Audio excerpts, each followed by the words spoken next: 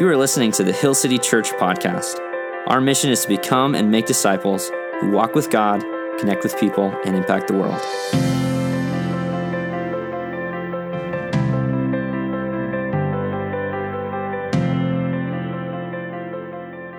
Morning, church. My name's Josh. I'm the lead pastor here at Hill City Church, and today is the final teaching in our Exiles teaching series. I hope if you've joined us for this series that you will have gained a little bit of wisdom on how to navigate our cultural moment, how to navigate the context in which we live, because the reality is, if you are a follower of Jesus, it's not uncommon to feel like an outsider, to feel like maybe you're the odd one out, or maybe even to experience more and more moments where you experience opposition or resistance, maybe even hostility in your faith. And we need to know how to navigate those kinds of situations. And one of the dominant frameworks for this teaching series has been, it's not an accident that you are where you are. In fact, God has sent you there, okay? Jesus in John 17, verse 18 says this, praying to the Father, he says, as you sent me into the world, so I have, everyone say that next word, so I have sent them into the world. Who's them? It's us, it's his followers. Think of Jesus' final words before he ascended to the Father in Matthew 28. He said, go, right? He was sending his disciples into the world. But that begs this very important question. How do you know what God is sending you to do? How do you even know where God is sending you? It's this question of calling. And if you're here today, maybe you're not even a follower of Jesus, or it's been a long time since you've been in church. I guarantee you still wrestle with that. You might not ask it in the same way, God, what are you sending me to do? But you might ask questions like, what's my purpose? What's my meaning? What am I here for, right? It's a question that every single human being wrestles with, because that's how God built our souls, to recognize that we have meaning, we have purpose, God is sending us. And then we read some of these kinds of stories, like the story of Moses in Exodus chapter 3, where Moses encounters God in the burning bush. And we kind of get ourselves into trouble at times because God speaks audibly to Moses and he tells him exactly where to go and exactly what to do. God says, I am sending you to Pharaoh so that you'll tell Pharaoh, let my people go, right? He says, this is the person I'm sending you to, the location, here's the timing, and he gives him the instructions. Here's the problem with that, though. How many times has God spoken through a burning bush? In all of history, we only know of once. And so for many followers of Jesus, we're waiting on that miraculous moment where God gives us 100% crystal clarity. And we sometimes even pray for clarity, and it's not a bad thing necessarily to pray for clarity. The only problem is God doesn't always make it exactly clear. And that's why he calls you to step out in faith. And so instead of waiting for a miraculous moment to join Jesus in his mission in the world, we need to start looking for ordinary opportunities. Stop waiting for miraculous moments. Now, if God speaks to you in a powerful way or something like that, that's great. God can still operate that way. The reality is, for most people, though, we're missing out on the ordinary opportunities. And that's why we're going to be turning to the book of Esther today. If you have a Bible, you can open to the book of Esther. And the reality is, for many of us, we experience God's calling not like Moses in the burning bush. We experience God's calling much like Esther, who, the story of Esther is so ordinary that she almost missed it. She almost missed what God was sending her to do. Fun fact about the book of Esther, it's one of the 2 books of the Bible that never mentions the name of God. And yet, as we'll see today, it has God's fingerprints written all over it. So if you're there with me, let's turn to Esther chapter 1. We'll start in the first verse of chapter 1. And first, we'll just start off by introducing you to the four main characters.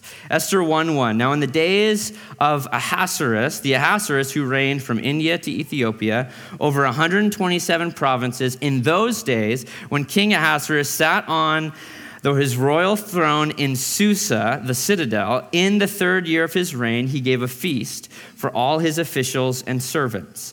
The army of Persia and Media and the nobles and governors of the provinces were before him, while he showed the riches of his royal glory and the splendor and pomp of whose greatness?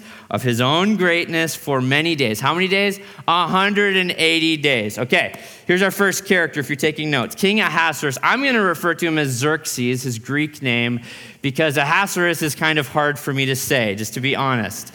And it's the same guy, right? King Xerxes, here's 3 things you need to know about him. He's rich, he's powerful, and he's foolish. He's rich, he's powerful, he's foolish. From the very opening lines of Esther, he's got so much money, so much power, that he basically, for 180 days, parades it around for all the royal officials to see.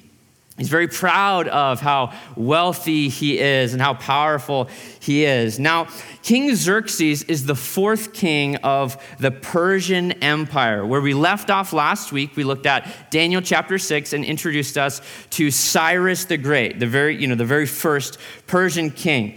Now, that was in 539 BC that Cyrus the Great took the throne. Then there's Cambyses in 530 BC, Darius the First in 522, and then Xerxes began his rule in 486 BC, okay? So just to set this in the historical context, this is the 3rd year of Xerxes' reign. Now, Xerxes, we see his foolishness played out in chapter 1, and we'll see it throughout the rest of the story. He operates, even though he's the most powerful character in the story, he operates almost like a puppet. He's manipulated by his royal advisors. He's manipulated by other people in the story. But to be fair, he is the most powerful character in the story. He's the king of the Persian Empire. And in Esther chapter 1, he faces this problem where he throws this feast for 7 days, and likely he's getting drunk at the feast. He's this huge party. And what happens is, on the 7th day, he has this idea. He wants to show off his wife, Queen Vashti, to the rest of the people, the guests in the party. Another thing you know about Xerxes, he likes to party, okay? That's an important fact. It'll come up later. So Xerxes, he likes to party, and he asks his wife to come down to display her beauty to everyone. Now, we don't know exactly what he's asking, but it's probably something shameful, right? And so much so that Vashti doesn't want to do it. She refuses. And so this obviously makes Xerxes upset, and his royal advisors say, hey, you know what you should do? You should make a new decree, and you should banish Vashti, and she can never be in your presence for the rest of her life. And that is going to be a royal decree, and everyone in the empire is going to read about that decree. And you know what that's going to do? That's going to also help husbands dealing with their insubordinate wives who won't come and dance for them or whatever, right? And so he's like, that's a great idea. So he does this, and then he has a problem. What's his problem? Now he doesn't have a queen anymore. He's like, oh no, I don't have a queen. And they say, well, we have a great idea. Here's how you can get a new queen. We know you like beautiful women. Let's have a beauty contest to find the most beautiful, eligible woman in the empire. And that young woman will be the next queen. And of course, that sounds good to Xerxes, okay? So that's King Xerxes. You can kind of already get, can you picture who he is, right? Rich, powerful, and foolish, right? Esther chapter 2, let's see our next character. Esther chapter 2, verse 5. Now there was a Jew in Susa, the citadel, whose name was Mordecai, the son of Jair, the son of Shimei, the son of Kish, a Benjamite, who had been carried away from Jerusalem among the captives carried away with Jeconiah, king of Judah, whom Nebuchadnezzar, king of Babylon, had carried away. Okay, so Mordecai, he's the next character in the story. Mordecai, 3 things you need to know about him. He's wise, he's honorable, and he's righteous. He's a good guy. And Mordecai's great grandfather Kish, who is from the tribe of Benjamin, was carried away in the exile under, this is why it's sometimes tricky to read the Old Testament, under King Jeconiah, also known as King Jehoiachin, okay? So sometimes when we read in scripture, his name is Jehoiachin. That was the deportation, again, if you've been following on this series, in 597 BC. That was the major deportation of the Jews under King Jehoiachin. So what this means is Mordecai's family has been living in exile for over a century, for over 100 years. And you might kind of fairly ask the question, wait, we're reading Esther, isn't the exile over? And it's like, yes and no, right? Cyrus the Great issued the decree of Cyrus, and that led to about, according to Ezra chapter 2, about 50,000 Jews returning to Jerusalem. And yet, here's Mordecai, a Jew living in the capital city of the Persian Empire. And he's part of what would be known as the Jewish diaspora, the Jewish dispersion, which is Jews who essentially settled outside of the promised land who would never return. And it's this kind of self-imposed exile that they would live forever in exile. And it's not difficult to imagine someone whose family for 4 generations has now lived in a foreign land, for them to actually decide, I think we're just going to stay. We're just going to stay. And that's Mordecai living as a Jew in the Persian Empire. One of the things, just another side note about Mordecai at the end of chapter 2, just to showcase how honorable, how righteous this man is. He's outside the king's gate and he hears 2 different servants, royal servants, plotting against King Xerxes, and they want to kill him. And Mordecai decides to alert the king. So he sends a message, he alerts the king, and he saves the king's life because the plot that those servants had actually turned out to be true, and he's not rewarded for it. So he's the kind of guy who does the right thing even when there's no benefit to him, right? He's like, oh, great. He doesn't even get like a pat on the back, thank you. It's like, oh, I'm glad the king's okay. And they forget about the fact that Mordecai helped out. Another thing that shows just how honorable Mordecai is he's actually adopted his much younger cousin, a young woman by the name of, anyone want to guess? Esther. Look at Esther chapter 2, verse 7. He was bringing up Hadassah, it's her Hebrew name, that is Esther, the daughter of his uncle. So it's technically his cousin, but she's much younger. So he operates as her caregiver. For she had neither father nor mother. The young woman had a beautiful figure and was lovely to look at. And when her father and her mother died, Mordecai took her as his own daughter. So this is a beautiful story of adoption in the Old Testament. Here's what you need to know about Esther, our third main character, our leading lady, okay? She's beautiful, she's brave, and she's obedient. She listens. It's actually one of her superpowers. She's very good at doing the right thing when she's given wise counsel or wise instruction, right? From the very beginning, we know that she's beautiful. Can you see some foreshadowing here? What's happening in the palace with Xerxes? They're going to do a beauty contest. What's the very first thing we know about Esther? She's very beautiful. And quickly, she is taken to participate in this beauty contest.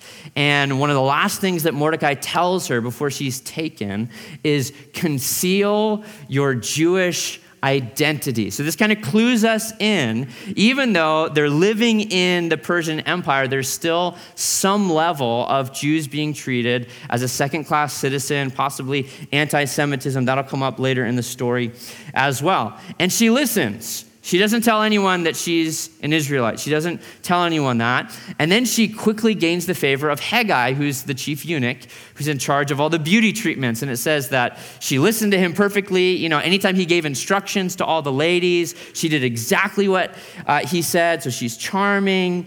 And it doesn't take long before, she's doing all these beauty treatments. And it's like months. I don't even claim to understand. It's like oils and hair and exfoliation. I don't know, but she's doing all of it, right? She's doing it perfectly.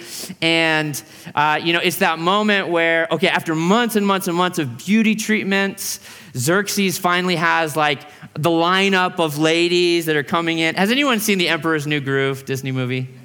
And you went, okay, there's this scene. It's kind of a bad scene, but it's like, hey, king, it's time for your pick your new bride. And he's like, yikes, yikes, yikes. And you have a nice personality, right?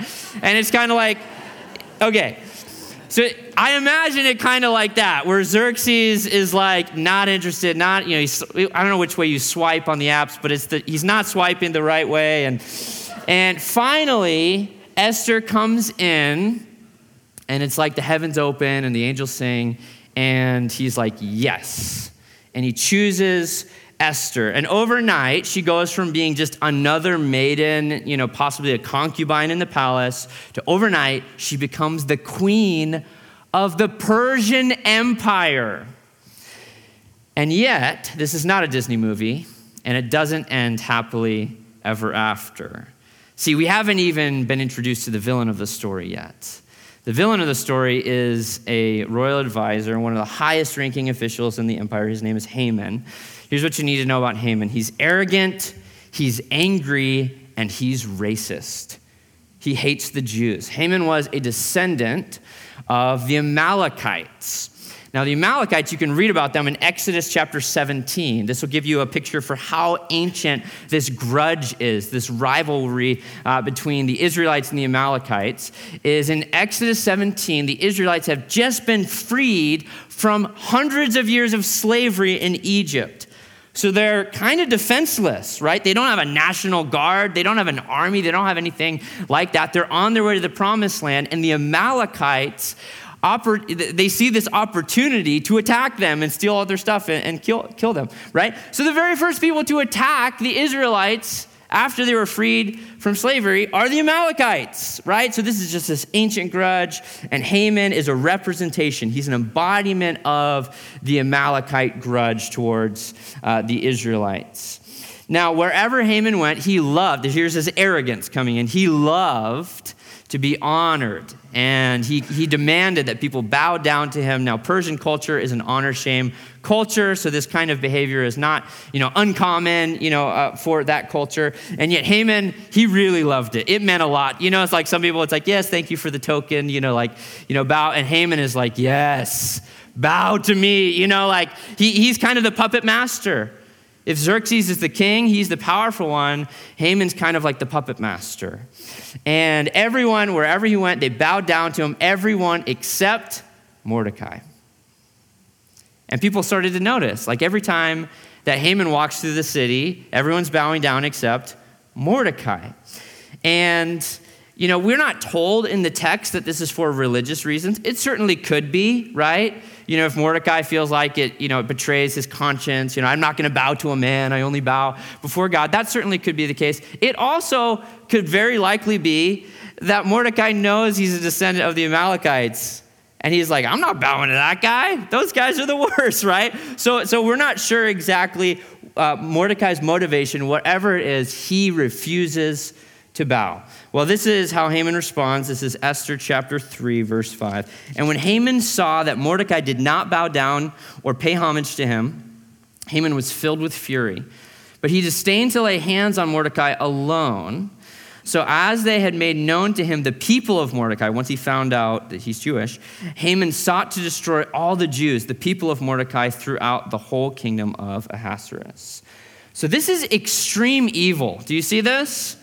Okay, minor social infraction, right? Oh, you didn't bow it's not even like a law that Mordecai was breaking. And this infuriates Haman so much, he's like, you know what? I want to find out what ethnicity that guy is.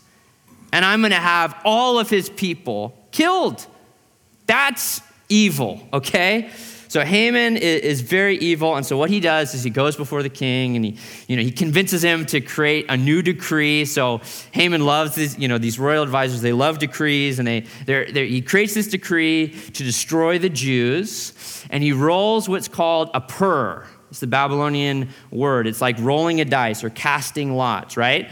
What is that called? It's called a pur. Remember that. These are details. They're going to come up later in the story. He rolls a pur to pick the exact date that the Jews would be destroyed. And it lands on the 13th day of the 12th month of Adar.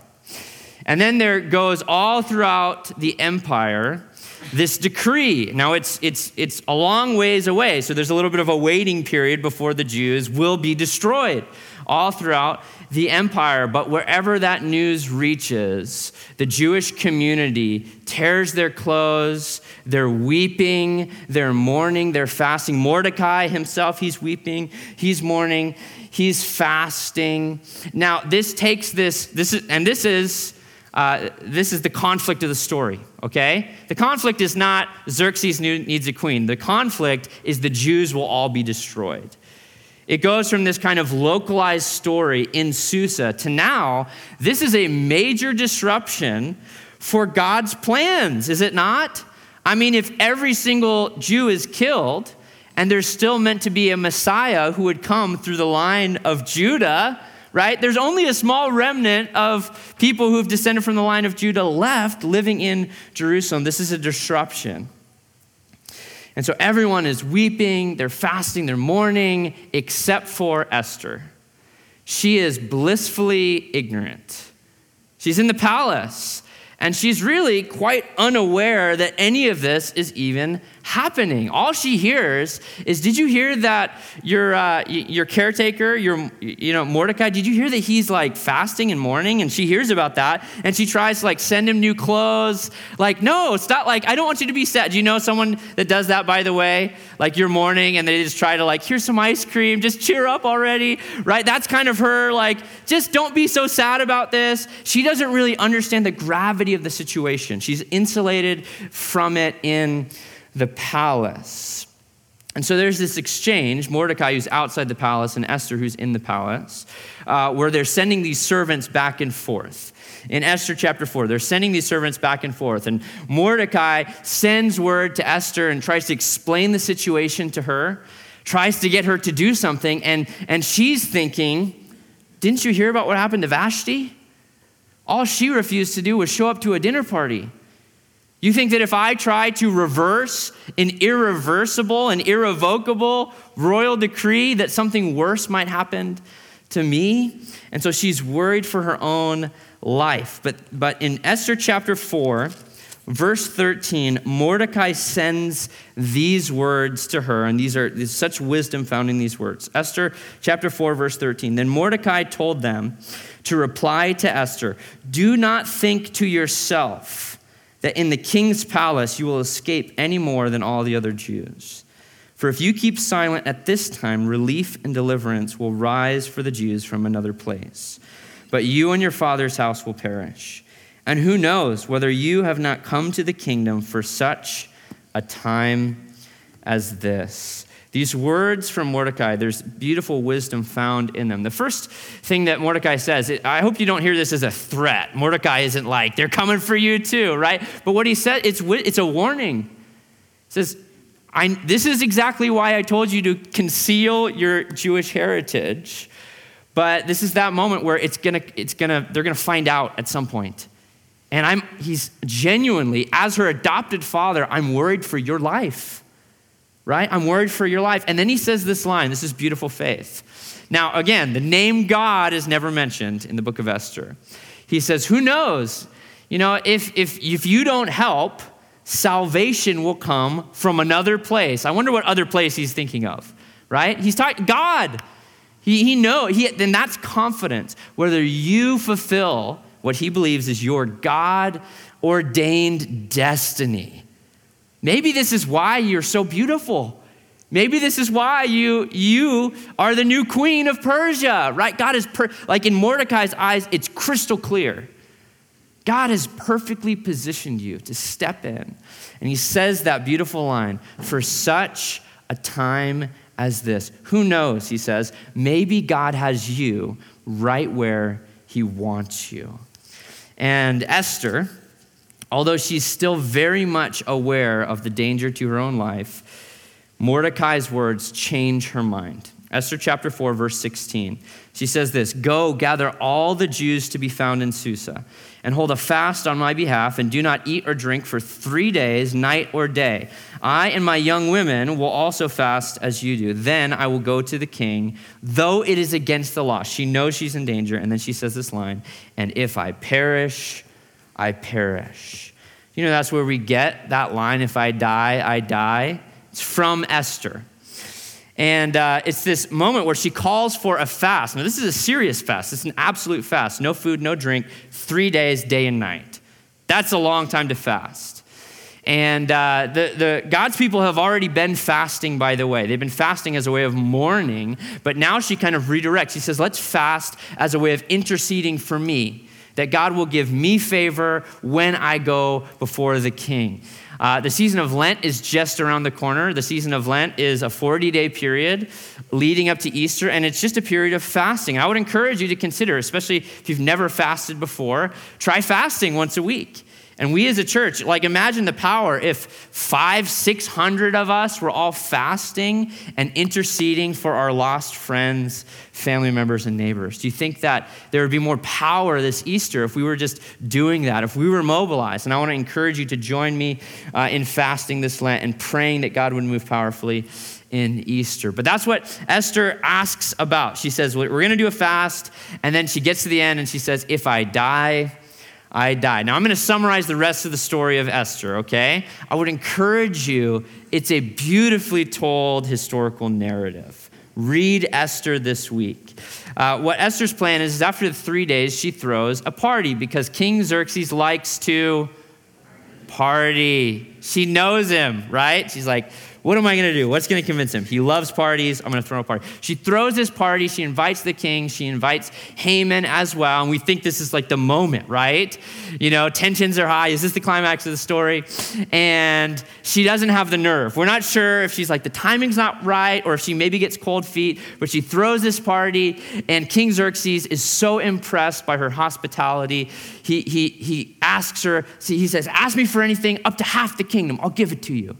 And you're like, this is the moment where you're like, just say it. You know, you ever have that? You're watching a movie, just do it, right? Just say it. And she's like, all right, here's what I want from you. Another party tomorrow night. And Xerxes is like, this is why I picked you. You get me, right?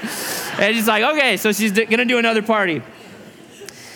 And then Haman, in the meantime, what he does is he just hates Mordecai so much, he's building a special gallows for him to hang. He's like, you know, the 13th day of the 12th month, it's coming up, right? And so he builds this special gallows for Mordecai. And that very night, there's so much irony in the story. That very night, the king can't sleep. And so he's like, what do I do when I can't sleep? And he invites one of his servants to read to him from the royal archives. He's like, my life is so boring. Just read it back to me, and it'll put me to sleep. And the servant reads to him one of the events that happened, a long time ago, and that was the event where Mordecai saved the king's life. And the king is like, wow, that was cool that guy did that for me. Did we ever send him a thank you card, fruit basket, anything? And the servant's like, no, you literally ignored him because you're a very bad king. No, he didn't say that, but he's like, okay, you didn't do anything. And then here's the irony. The king is like, okay, we'll bring Haman in here. And he's like, Haman, what do you think should be done for someone who the king is pleased with? And Haman thinks it's who? He thinks it's him, obviously, because he's arrogant. And he's like, well, you should get the king's royal robes and his royal pony and parade him throughout the town. And everyone's going to be like, you're the best guy ever. And so the king Xerxes is like, do it, except for it's not for you, it's for Mordecai. And Haman's like, no, right? And so that next day, so this is crazy irony, right? So that next day, Haman is like leading this parade for his mortal enemy, Mordecai, and he just hates him so much. And he goes home and he tells his wife how much he hates him. And she's like, I know work is hard, honey. And he's like, you don't get it. And while he's speaking to his wife, there's like humor and irony in this story, okay? Some of you read the Bible, you're like, it's boring. He's like, no, this is amazing. And he's there, he's telling his wife, while he's complaining to his wife about how much he hates Mordecai, the servant comes and gets him. He's like, time for party number 2. And he's like, I got to go to this party now. So he goes to the party. And Esther does the same thing as the day before, where it's beautiful. She gets all of the king's favorite snackies, and like decorate. She's just like, great. And the king says, you've done it again. Ask me for anything, up to half my kingdom. And this is the moment where Esther's brave, okay? You see it, you're just like, just say it. Just tell him, okay? And this is what true bravery is, by the way, is not someone who's just has no fear. Have you seen those rock climbers who climb mountains with no ropes? They've actually done brain scans on those guys. There's something wrong with their heads. There actually is. Like, I'm not just like trying to slam them, but it's like, they're like, yeah, you're missing kind of like a important part of your brain. Anyways, that's not, that's fearless, but that's not necessarily bravery. Bravery is knowing the danger and actually deciding it's worth it to go through with it anyways. Even when you're scared to death. And Esther, I think that's why she didn't ask him the first banquet, because she just truly was just so afraid for her life. But here at the second banquet, she has this opportunity, and you're reading the story, you're like, just say it. And her face gets low, her countenance falls, and she says, there's been a plot to destroy my people. Every single person, in my family, my friends, my community, they will be destroyed. And it's just been grieving me. And this is a moment where the king is like, I had no idea. And he literally signed the document, by the way. But he has no idea. And she says, who would do this? Who could do such a thing? And Esther utters the line, a foe and an enemy, the wicked Haman. And all eyes turn to Haman, and he's like, ah! And the rest of the story goes like this. The gallows that Haman had custom built to hang Mordecai, Haman is hanged on those gallows. Mordecai is promoted and given Haman's job. The new decree is written that the Jews will now be protected on the 13th day of the 12th month. So he can't undo the decree because it's just kind of a silly rule in the Persian Empire, right? You can't reverse the decree, but he actually issues a new decree that the Jews their defenses will be bolstered and they're saved that day. And to this day, there is now a Jewish holiday, an annual holiday called the Feast of Purim, which celebrates the day that the Pur rolled, and that was a day of destruction God used as a day of salvation for his people. Isn't that an amazing story? Isn't that amazing? And like I said, the name of God is not mentioned one time throughout the story. Can you see God's fingerprints? It's all over it. It's all over the story. So here's what I want to do. I want to give you 3 questions that you can ask, okay? Let's bring this back to our world. 3 questions that you can ask to identify your calling. Where is God sending you? What does God want you to do? Who knows? Maybe you are exactly where he wants you. The question number 1 is this. What do you care about? Your heart has to be in it. If you're going to do something for God, God isn't looking for us to do things for him reluctantly. Our heart has to be in it. What do you care about? Esther was unwilling to help until she cared about the safety of her people to the same degree as Mordecai. Do you see that? And this is actually this moment where I've said this before, but God's calling is not necessarily about, hyper-individualized like we think about it, but the key to finding God's plans for me is actually understanding God's plans for us. God will help you identify your purpose, your calling, in the context of his covenant people. If you're trying to do this alone, it's not going to work. You're going to end up like Esther, being maybe 1 inch away from what God wants you to do, but being totally unaware of it. We need a person like Mordecai. You need a Mordecai in your life who can actually kind of nudge you a little bit and say, why don't you care about this? There's this injustice happening right under your nose. And so we have to care about it. So what do you care about? And that's both in a positive and in a negative sense. In a positive sense, what are you passionate about, right? What makes you excited? For me, I'll just share for me. I'm passionate about truth. I'm passionate about truth. I call it the light bulb moment for me. So it's why I'm a preacher. It's one of my favorite things is when I can see it in your eyes, right? When someone goes from super confused, it doesn't make any sense. So there's this it's I get it now, right?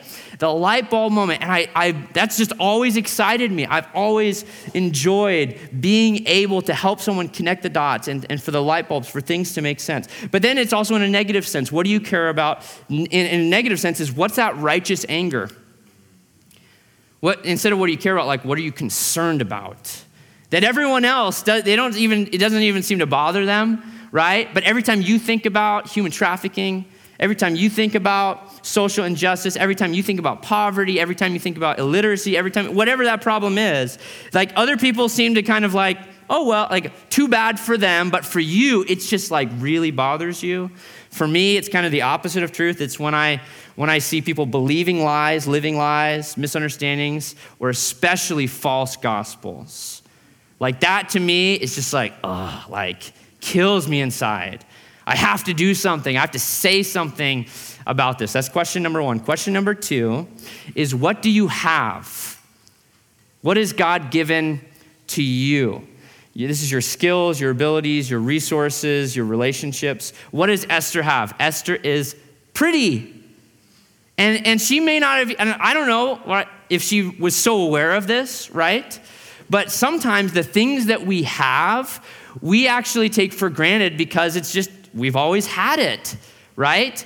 And it may even take someone else telling you, like, do you realize how beautiful you are, Esther? And so Esther is beautiful, she's charming. Maybe she was taking that for granted, but she probably knew it when she won the most beautiful girl in all the land contest, right? But you don't have to wait to win some sort of contest or be validated by what you have. You just have to simply recognize what you've been given. You may not recognize it's a gift because it's always just come naturally to you. For me, I never really thought about myself as a public speaker.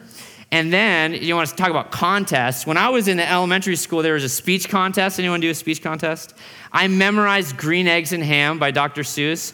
I won the speech contest on that. By the way, that's just like a pro tip right there. It's only actually one paragraph long, but then you read it and it just adds one line so I only had to memorize like 10 lines or whatever. Won the speech contest, hands down, elementary school.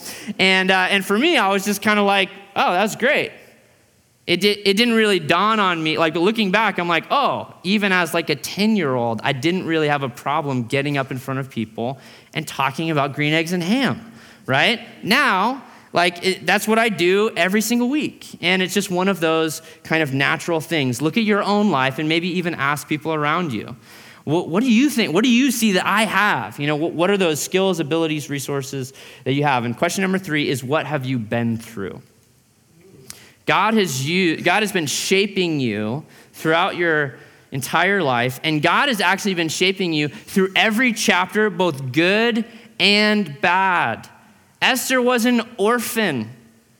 Mordecai had been caring for her, right? You see Mordecai's compassion, by the way, for people who are in a helpless position.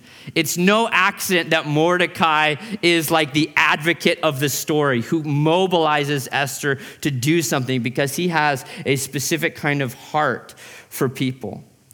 And so for Esther, what has she been through? She's been through this beauty contest, right? She's been into the palace. She knows the inner workings. She knows King Xerxes better than anyone else. And so she's perfectly positioned by the time that her people are in need to make a difference. For me, I grew up, my dad was a pastor. Some of you may not know that. I grew up as a pastor's kid, but I saw both the good and the bad parts of ministry. Like the sausage factory thing where you see the behind the scenes and you can't eat sausage or whatever, right? And it's just like, I've seen both, the beautiful sides of church and ministry, and I've seen the ugly sides. And I don't think it's an accident that I care so much about building a healthy church, a healthy culture, right? Not wanting to sacrifice family for the sake of ministry, all of those sorts of things. Those are things I have been through from a very young age. And you've been through things too. Even the dark parts of your story, God has been shaping you for maybe such a time as this. Here's the point. God made you on purpose for a purpose. God made you on purpose for a purpose. If you've ever had that thought, maybe I don't have a purpose. Maybe I don't have a meaning. Maybe I'm just an accident. That is a lie from the enemy. God made you, everyone say it, God made you on purpose, for a purpose. And God wants to use you. Here's Ephesians chapter 2, verse 10. For we are his workmanship. Some translations say masterpiece, created in Christ Jesus for good works, which God prepared beforehand that we should walk in them. Here's what Paul is saying to the church in Ephesians chapter 2. God is sending you on mission. He has something for you to do. He has got good works for you to do. You might be 1 inch away from your destiny, but you've got to recognize that God made you on purpose for a purpose. I want to give you 3 ways that we can practice this. The first one is we've got to start helping others. This is what it means. You've got to help others. Did God put Esther in the palace so that she could be saved herself? No, Mordecai explicitly says that's not true. He explicitly says, do you think that you won this contest and that you're the queen of Persia just so you could be saved from this decree and all the rest of us should perish? He says, no. God put you in a position so that you could help others. That's why God gave you the resources he gave you, the skills that you have, the relationships. That's why God has brought you through this journey, this story of your life. And we've got to stop looking at our lives selfishly, but sacrificially and selflessly. I think of the story of the Good Samaritan, right? When Jesus is helping answer the question, what does it mean to love your neighbor well? Who is your neighbor? And in the story, there's the bad guys, the robbers, and they say, what's yours is mine, and they take. Obviously, we don't want to be like the robbers, but then there's the religious people in the story who they just don't help. They say, what's mine is mine. And I think of so many Christians in the church today. It's not that we're robbers. It's not that we're bad people. We're just not using our lives to step in and help when we're 1 inch away from the situation, the ordinary opportunity that God has given you. And then there's the Samaritan in the story. He doesn't say what's yours is mine. He doesn't say what's mine is mine. He says what's mine is yours. And he lives his life selflessly. And according to Jesus, that's love. And that's what Jesus commands of us. So that's the first thing to practice, helping others. The second thing is pay the cost. Do you realize there's always a cost associated with your calling? For Esther, the cost was obviously her life, her position, her safety. And she has to get to the point where she's willing to say, if I die, I die. And so for us, even if you have a heart to help others, this is often where it stops for most followers of Jesus. You get to the point where you see an opportunity, you're starting to walk by the Holy Spirit and listen to the Holy Spirit. You've got a heart, you've got compassion, and then you get to the point where you're like, I'm just so busy next week. Or there's a financial cost. Things are kind of tight. Or there's a relational cost. I don't really like being around that person, but I feel like the Spirit is leading me to share the gospel with that person. Really? You want me to lead that person to Christ, right? There's a cost. There's always a cost. Jesus said, take up your cross, deny yourself, and follow me.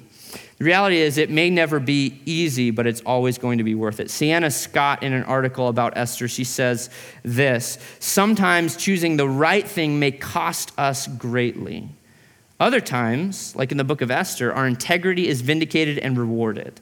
No matter the outcome, choosing the right thing when it's the hard thing is always a good thing. The reality is, you may get to the point where there is risk, and yet your actions are rewarded and validated. It's like, that went way better than I thought it would. You may you may get into other situations where you actually have to pay the cost. Don't allow those situations where it costs you greatly deter you from continuing to follow Jesus with everything.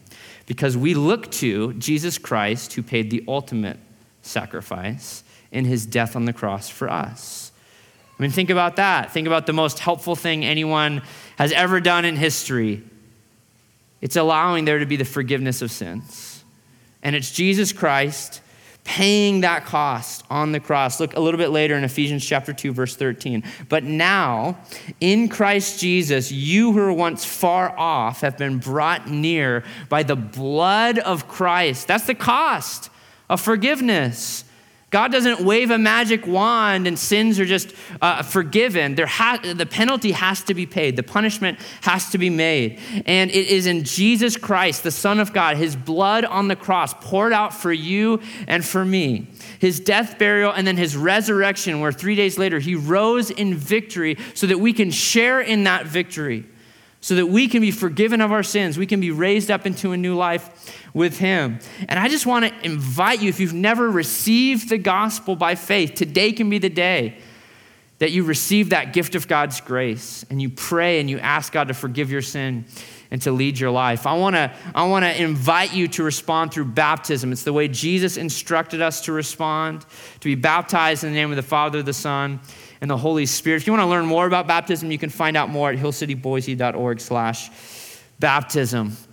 But you've got to know, once you put your faith in Jesus, once you respond to the good news of the gospel, here's what's going to happen. Here's what's going to happen. That's really the starting line of this journey of following Jesus. This journey that will take place throughout the rest of your life, where he's going to invite you, not just to an initial decision of faith, he's going to invite you to steps of faith every single day for the rest of your life. So here's the third thing for us to do, church, is to join God. To join God. To recognize you probably won't wake up. In fact, I hope you don't expect to wake up and you open, your front door and you see a bush that's on fire and you're like, man, this is crazy. Hey, little buddy, it's like, it's probably not going to happen. Stop waiting for some miraculous moment where you're going to get 100% crystal clear clarity to begin following Jesus with everything. And just take the first murky, muddy, uncertain step. I think this is the way that God is leading me and calling me. It's certainly not easy. I know it's for the sake of others. I know it's for the sake of God's kingdom. But would you pray that we have eyes to see what God is already doing? His name is never mentioned in Esther, and yet his fingerprints are written all over that story. And as you look at your life, both in the past, but also as you look at your life today, would you have eyes to join God in the mission to reach the lost? Let's stand and worship our God.